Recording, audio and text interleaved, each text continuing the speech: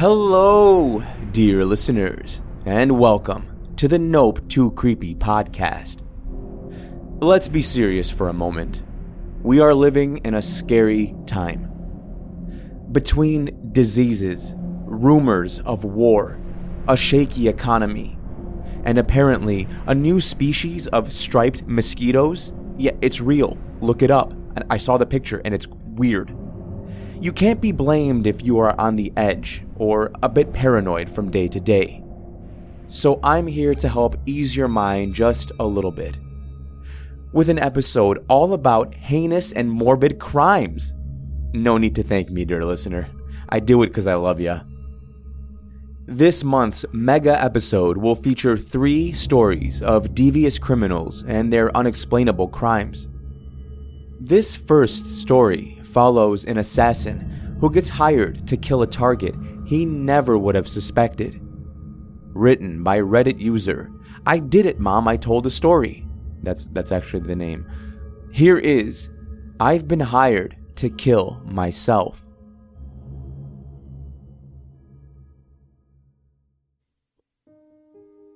I run a business for a very specific group of people. That group of people are those who want someone dead, but are too lazy to do it themselves. The name isn't important. If you want me bad enough, you'll find me. I get all sorts of clients. Husbands, wives, pissed off coworkers who just got laid off. Revenge is the product I sell, and it just so happens to be very popular. I do take requests for an extra fee. I can make them feel pain, end it quick, make it look like a suicide. I have a pretty strong reputation on the streets due to my strict adherence to 2 rules. Always complete the job, and never leave a trace. Obviously, I can't have people knowing who I really am, so whenever I'm on duty, talking to clients, I wear a mask and dark sunglasses. I also employ a full-length coat, gloves, and a bowler hat, leaving absolutely no identifiable or traceable qualities. I speak as little as possible, and change my tone quite frequently, so they'll never be able to tell my real voice. You may be wondering why I'm telling you all of this. The main reason is, I'm not going to get another chance to do so. Because I'm about to perform my last job ever. Let me explain. I was waiting near the shipyards to meet a client. She was late, something I rarely tolerate. However, funds were running low, so I needed to make an exception, which I exceptionally hate doing, but I didn't have much of a choice. She finally came around the corner of the building, 15 minutes later than she said she would be. I almost blew my cover when I instantly recognized her. It was my wife. I wanted to say something, but I couldn't. I had a professional reputation to uphold, and it wasn't my first time working with someone I knew. Before she could even speak, I held up my hand. "You're late," I stated flatly. "Do you have my payment?" She held up a suitcase, turned it towards me, and opened it up. $75,000, just like I promised," she stammered nervously. I counted it all, making sure I wasn't getting scammed. I finished counting, closed the case, and looked at her. She was wringing her hands nervously, obviously not wanting to be with me very long. "Who's the target?" I asked, injecting no emotion, wanting to stay as professional as possible. She was quiet for a second, and then blurted out, "I think my husband's cheating on me." I was taken aback. I would never cheat on my wife. If there's one thing I hate more in this world than liars, it's cheaters. I never get personal with clients, but I had to ask. Continuing my flat, uninterested tone, I asked, "And why is that?" She looked at me, tears streaming down her face. "He's gone every night. He said he's going to work, his second job, but he always comes back with a smile on his face and in a much better mood. I just know he's sleeping with another woman. You'll kill him for me, won't you?" I was faced with quite the moral dilemma. If I said no, my reputation would be instantly ruined, and my business would crumble to the ground. It only takes one mistake for your clients to lose faith in you. So I swallowed my fears, blocked out the voices in my head, screaming to tell the truth, and I simply replied, "Yes," and vanished into the shadows. So here I am, sitting in the alleyway outside my apartment building. Beside me, as I type this, sits a loaded revolver with one bullet. This whole time I've been typing, I've been trying to figure out which I value more, my life or my reputation. I wouldn't want this to be the first job I fail. Right?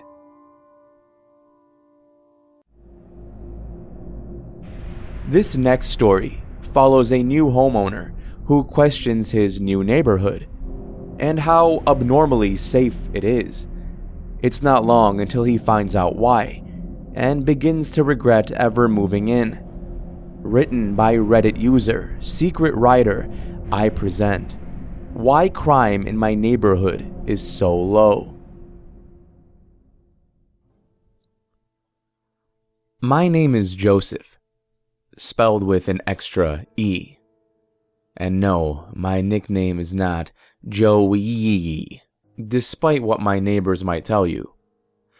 People looking for affordable housing and real estate agents and whoever else keep coming up to me and my neighbors and asking us how the neighborhood is so nice and safe while the costs are so low.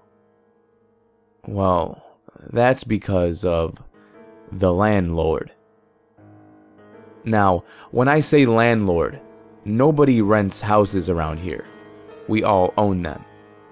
It's not an HOA or anything like that. We don't have any abnormal rules or any tight restrictions on any of the annoying HOA stuff, but you are expected to follow the law. However, when someone new moves in, they receive a letter. If there are multiple people living in the house, they get multiple letters, one addressed to each resident. Given how this letter was supposedly from a landlord, and the return address indicated a house number that was missing from the neighborhood, I kept it, just in case I ever needed it as evidence for any type of legal bullshit. The letter read as follows. Dear Joseph, hello, I am your landlord. Feel free to call me your dunkle. That's what the cool kids say anyway, right? I'm not going to come after you for rent or anything. I just have a few simple rules that you hopefully would have followed anyway. No breaking the law. I'm not spying on you, and so I won't bust you for piracy, drug use, underage drinking, etc., etc. But no violent crime. No theft. And if someone says to stay off their property or leave them alone, stay off of their property and leave them alone. You can still use the sidewalk in front of their house, as long as it's not with malicious intent. No littering, no harassing your neighbors. Pets are perfectly fine, but please pick up after your animals. I don't care about the height of the grass, what ugly things you may put in your yard, or if you have a loud party in the morning to the evening, though your neighbors might. If you violate the rule about noise, even as lax as it is, there will be a noise complaint. If you commit any crimes, such as assault, stalking, theft, etc., towards your neighbors or guests, assuming it is not done in self-defense, of course, I then become responsible, and will come to deal with the problem myself. As you may have figured, there isn't much you have to be mindful of, aside from standard law, especially since I don't want to have to do any work about it. You will not receive any warnings. I don't have time to chase those around. So this is your only warning. Don't make me have to do my job. Guests are subject to these same rules and punishments. And remember, I hear everything. Sincerely, Dunkel. Most of us have guns, so we know there's no way we're getting away with anything against each other. Life goes on, and the only evidence that this so-called landlord even exists are the new letters received by the new neighbors, and the elderly neighbors who say they've met him, but don't offer anything more than that. So, we knew he was a guy, probably an older guy, and that he keeps loose tabs on all the residents. We've had no real reason to be concerned, except maybe the "I hear everything" remark, which could have just been his lame attempt at being jokingly creepy. In April of 2012, a little woman named Mary moved down the street. Blonde, blue eyes, short, not particularly remarkable. When she first moved in, she only spoke to us out of fear over the letter. But over time she calmed down and started small talk. Some of my friends still live here, and occasionally we play Dungeons and Dragons together. So I decided to invite Mary.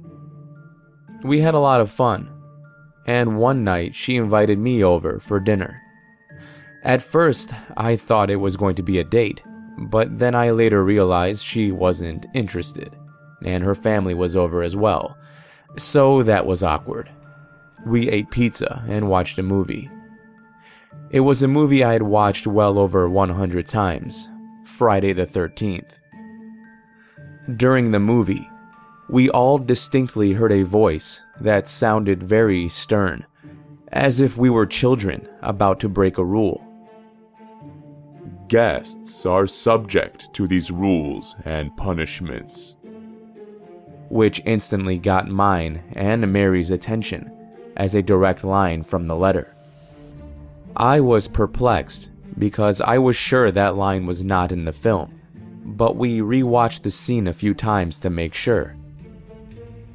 About 15 minutes later, we heard two screams. One was of a male horrifically screaming in rage and anguish, followed by the scream of a frightened and pained man, along with furniture and a vase smashing to the floor. We all looked in the direction of the second scream from downstairs, and a man in a wife-beater and jeans was storming up with a knife in hand. Mary's dad tried to fight him, but he was stabbed and knocked aside. I was carrying, so I removed my pistol from its holster, while Mary, her mother, and her grandmother got behind me. But before I could pull the trigger, the screaming that had been in the background came to our attention. In addition to that loud screaming, we heard what sounded like a car being flipped and wood exploding as the scream got louder and louder. We then began to hear something bounding up the stairs. Mary's father, still wounded on the ground, let out a terrified scream, but the bounding continued to get closer and closer to the door until he was in view. Our landlord. The landlord, as we can only call him, was vaguely humanoid. He stood tall at 6'5". His skin was gray, leathery, wrinkled, and gaunt. In place of normal arms, the landlord had long spikes that moved around like fingers coming around various parts of his torso. He was bald, with milky white eyes and an elongated mouth. Sadness painted all over his face. He didn't stop screaming. That scream of anguish, agony, and pure hatred. The landlord impaled the man through his forearms, lifting him up and stabbing him through the chest repeatedly. He screamed in his face before ripping his arms clean off and tossing them to the ground, while continuing to stab him over and over again. The landlord was stabbing him so fast and with so many different spikes all at once that I lost count. Eventually, he slammed the man, or what was left of him at least, to the ground before spinning around and leaving the room. It took us all a moment to snap out of our daze and leave the room to go inspect everything that had happened. But when we did, we realized there was no blood. Mary's father was taken care of. The splintered wood of the house, the vase, even pieces of the car that had been flipped were all missing. While we were collecting ourselves and trying to make sense of everything, the landlord returned and began to approach us. I pulled my gun, and he stopped. He began to pierce his cheeks with 2 spikes in order to force a smile on his face, and he said, "I do apologize for the mess. This should cover the damages and make up for your time." He then extended one of his spikes to offer Mary a case of cash. He turned to me and gave me $1,500. We watched as it went up and down the street to the neighbors, giving them just as much as he had given me, in order to, quote, compensate for the noise. But most likely it was just hush money. Eventually, things began to return to normal.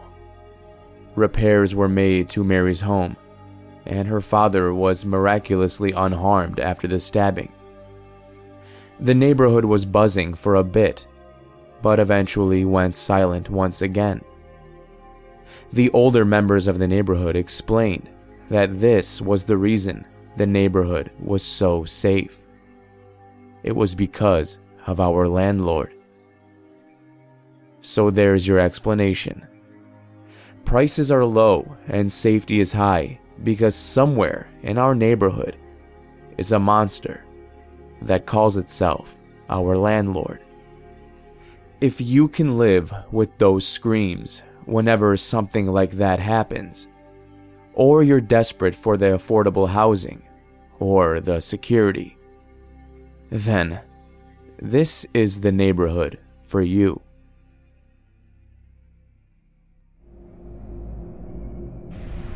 I don't know about you guys, but I think I would be just fine living there. Does that mean I'm boring? Does that mean I'm lame? Yeah, maybe. So, yeah, so. Our third and final story follows a college student who stumbles upon an old news article that causes a rush of memories from his childhood to flood back. Memories that he wishes would have stayed buried. Written by Reddit user P. Oxford. Here is Unidentified Man Found Dead. Police Suspect Foul Play.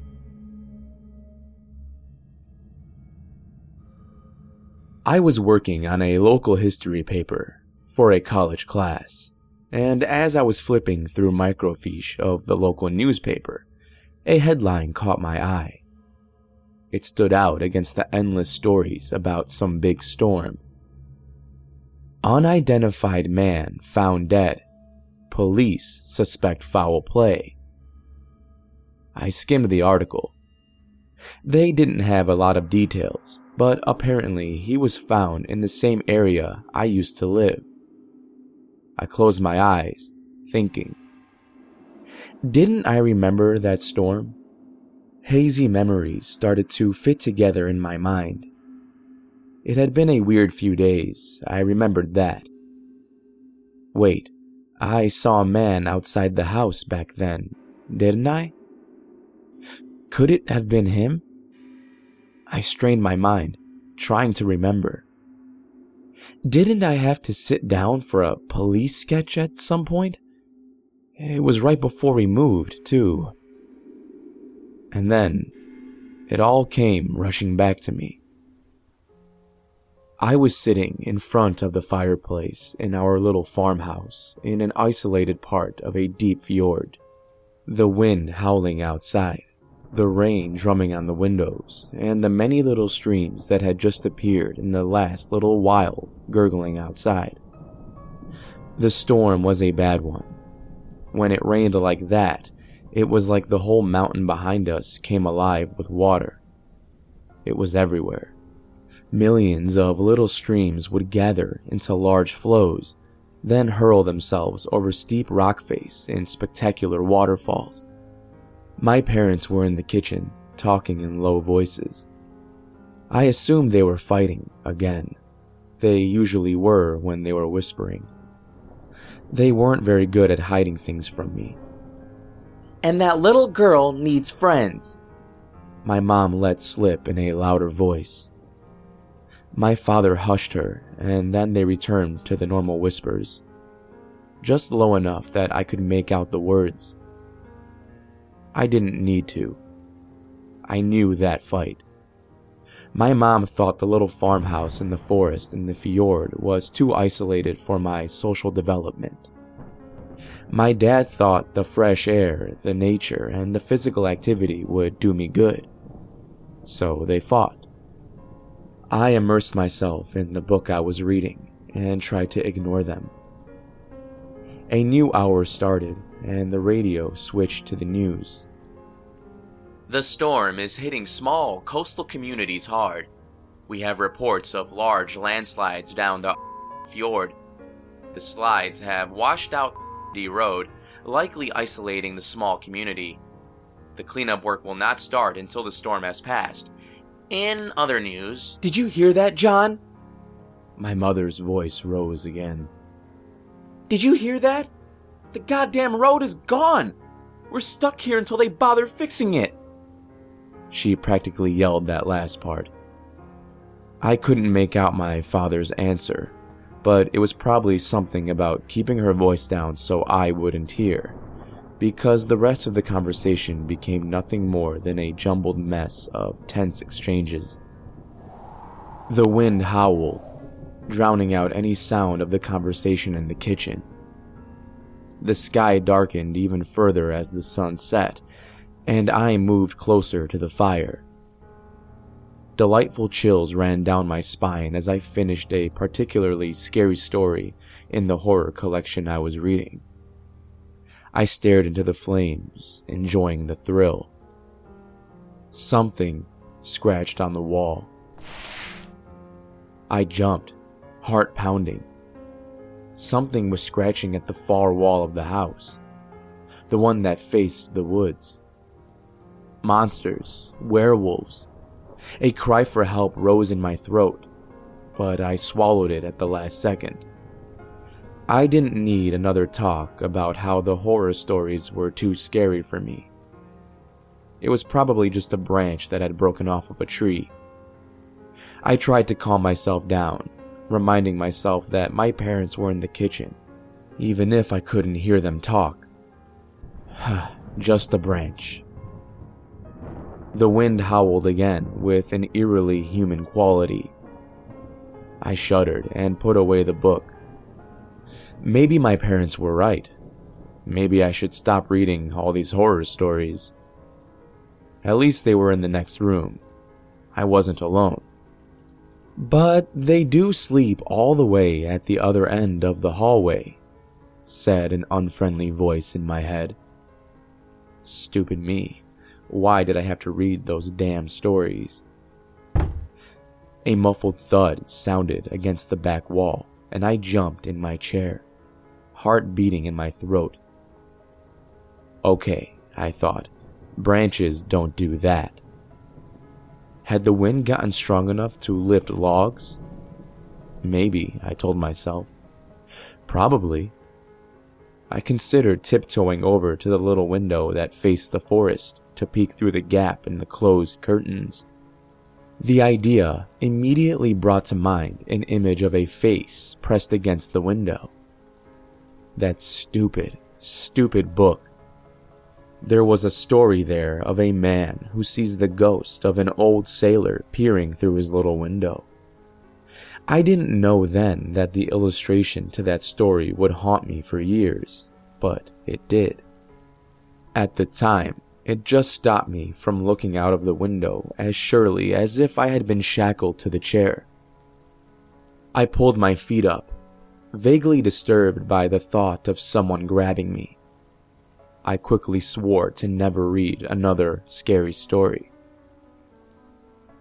Another far too human howl from the wind and a low gurgling sound. The wind and a stream, obviously. I almost jumped out of my chair when the kitchen door opened. My dad entered, chuckling at me and saying something about children and horror stories. Then he shooed me off to bed. I brushed my teeth and walked with some trepidation down the hallway, past the front door and into my bedroom. I couldn't shake the image of the fisherman with his face pressed against the window. I made sure the curtains were completely closed, leaving no little openings for someone to peek through, and jumped into my bed, keeping my ankles out of reach from anything hiding under it. Then I curled up under my duvet, making sure that not a single part of me was uncovered. No limbs hanging off the edge, nothing for a monster to grab. My dad came in, kissed me goodnight, and turned off the lights. A few uneasy twists and turns in the bed, and I drifted off to sleep. I awoke with a start, with no idea why, or how long it was until morning. The dark room filled me with dread, and I repeated my vow to never read horror stories again. The wind was still howling, not helping my predicament. My heart was beating a steady tattoo in my chest, and I pulled the covers up to my nose. And then I heard it. Footsteps. Right outside.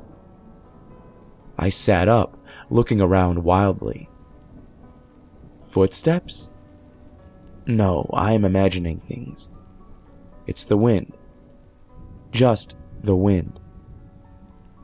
I turned on the light, weighing my options. Crashing thunder shook the little house, and I knew I had to get my parents. I was a little too old now, but there was nothing else to do. I took a deep breath, jumped across the room as far away from the dark abyss beneath the bed as possible, and hurried down the hallway. I paused for a moment, hesitating to pass the front door. The front door that had the little window in it.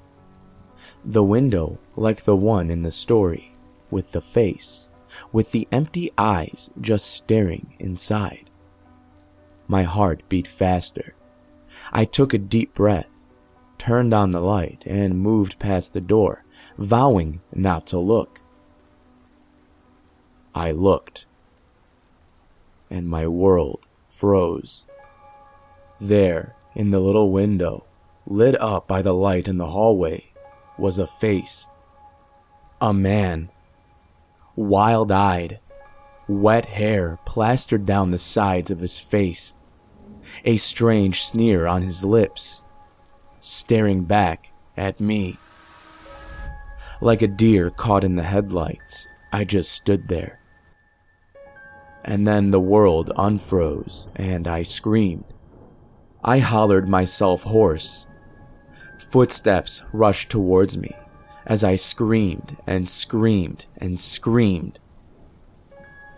There's a man. He's there, out there. But there was nothing but darkness in the window. "Aw, honey, there's nothing there." "No, he was there!" I started sobbing. "Shh, honey, it's just a storm. It's scary, I know." "No," I sobbed. "Someone was there." My mother bent down, holding my shoulder. "It's okay, sweetie. Daddy will check if there's something outside. Don't worry." My dad got up and walked to the door. He looked out of the window and went to open the door. The moment he pushed down on the handle, the door slammed open. A gust of wind brought the rain all the way into the house, and I was dripping in a second. I screamed again at the sheer shock of the natural force out there. My dad, ever my hero, poked his head outside and looked around. He jerked back and slammed the door closed. When he turned back, he was pale as a ghost. Nothing there," he choked out, doing little to reassure me. "Nothing at all." "Daddy, I saw a man." "Sweetheart, there's nothing there." He tried again in a calmer voice, locking the door behind him. "But know what? I think you should spend the night with Mommy and Daddy." "Why did you lock the door?" I asked suspiciously. Scared? My dad was never scared. What was happening? I cried even harder. I heard him take a deep breath, saying, "Nobody is out there, sweetie. I told you so." But then, so that I wouldn't understand, he switched to English, speaking quickly in a low, tense voice. I had my head buried in my mother's shoulder, so I couldn't see their expressions, but I noticed my mother's sharp intake of breath. "What?" I sobbed. "What is it?" "Oh, nothing, sweetie. Just something wrong in the garden. You know, the water." He trailed off. Another tense exchange in English. "Okay, hon.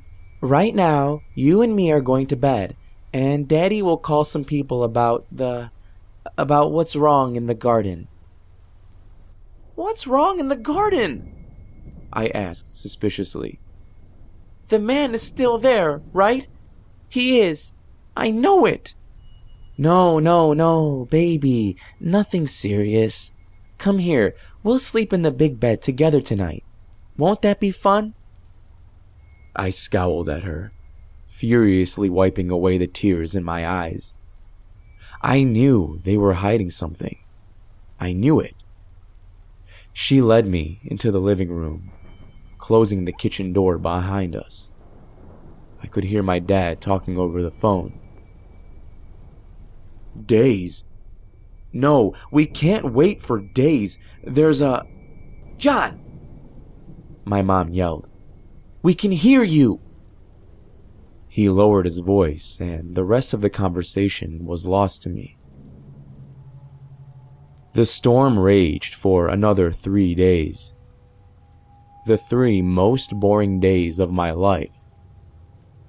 For some reason, my parents decided to board up the windows so I couldn't even see outside.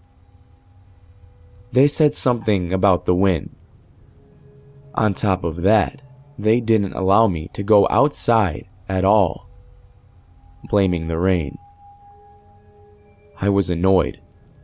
My whole life, I had been told there is no such thing as bad weather, only bad clothes, and was immediately sent outside to play. But now that I wanted to, I was stuck inside. They wouldn't even let me listen to the radio. I spent my days reading, while my mother paced up and down the living room, and my father cleaned his shotgun. 3 days of this. I thought I would go crazy. I didn't even notice the wind dying down, but then, on the morning of the 4th day, I heard a new sound. It was far away, but it sounded like it was slowly approaching. A rhythmic succession of rapid thudding sounds, just like a flag flapping in strong wind. I frowned. The flag wasn't up. "Mom?" I yelled. "What's that sound?" "Sound?" she said. "I can't hear. Oh, that's a helicopter. Oh, thank the Lord, they're coming for us, John." "Who is?" "Oh, well, the police, sweetie, because of, well, the road." "We get to ride in a helicopter?" I asked. "We'll see, honey." A couple more hours inside the house, and then I really did get to ride in a helicopter. I frowned as I walked across our lawn. The police had put stuff everywhere, and a huge tarp covered part of the grass. They had me sit down with a sketch artist to draw the man I had seen. They said someone was missing, and that maybe the man I had seen was that person. I remember my parents telling me not to be afraid, not to worry. And I didn't. Never did. It's amazing what you can convince a child of. I leaned back in my chair. The memory had left a bad taste in my mouth. How had I never questioned these events? I made my way through the newspapers. The headlines kept getting worse as the details of the case became known to the press. Unidentified male victim found decapitated. Head of murder victim still not found. No leads on murder. Storm washed away evidence. I shuddered as the sketch of the man I had seen in the window rolled over the screen. Eyewitness rendering of man likely connected to murder case. And then the headline hit me like a punch in the gut.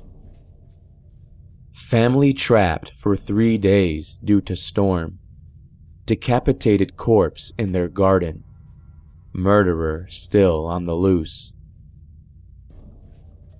Apparently, after discovering the victim's body, the family had been informed by the police that it would be days before anyone could get out there. A mudslide had washed out the road, and the winds were too strong for a helicopter. For 3 days they had waited, while a decapitated corpse decayed on their lawn. Knowing the murderer must have been somewhere in the woods, just as stuck as they were. Ice ran down my spine as the truth sunk in. That family was my family. A quick Google search and I had all the details of the case. They never found the man in the sketch. The man I saw was the murderer or the murdered. They had never found the head. They had never even identified the victim.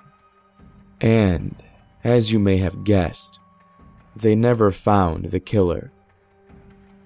All they knew was that two men had made it through the storm, through the woods, up or down the steep hills surrounding our house. And once they were practically at our doorstep, one had cut off the head of the other, taken it with him, and disappeared forever.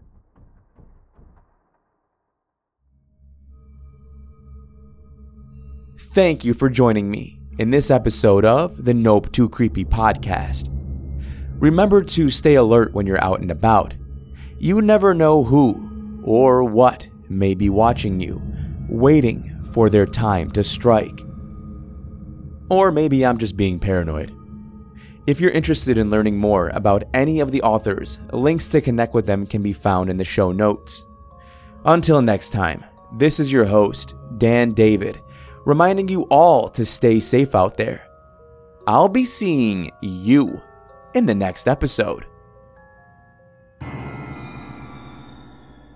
Nope.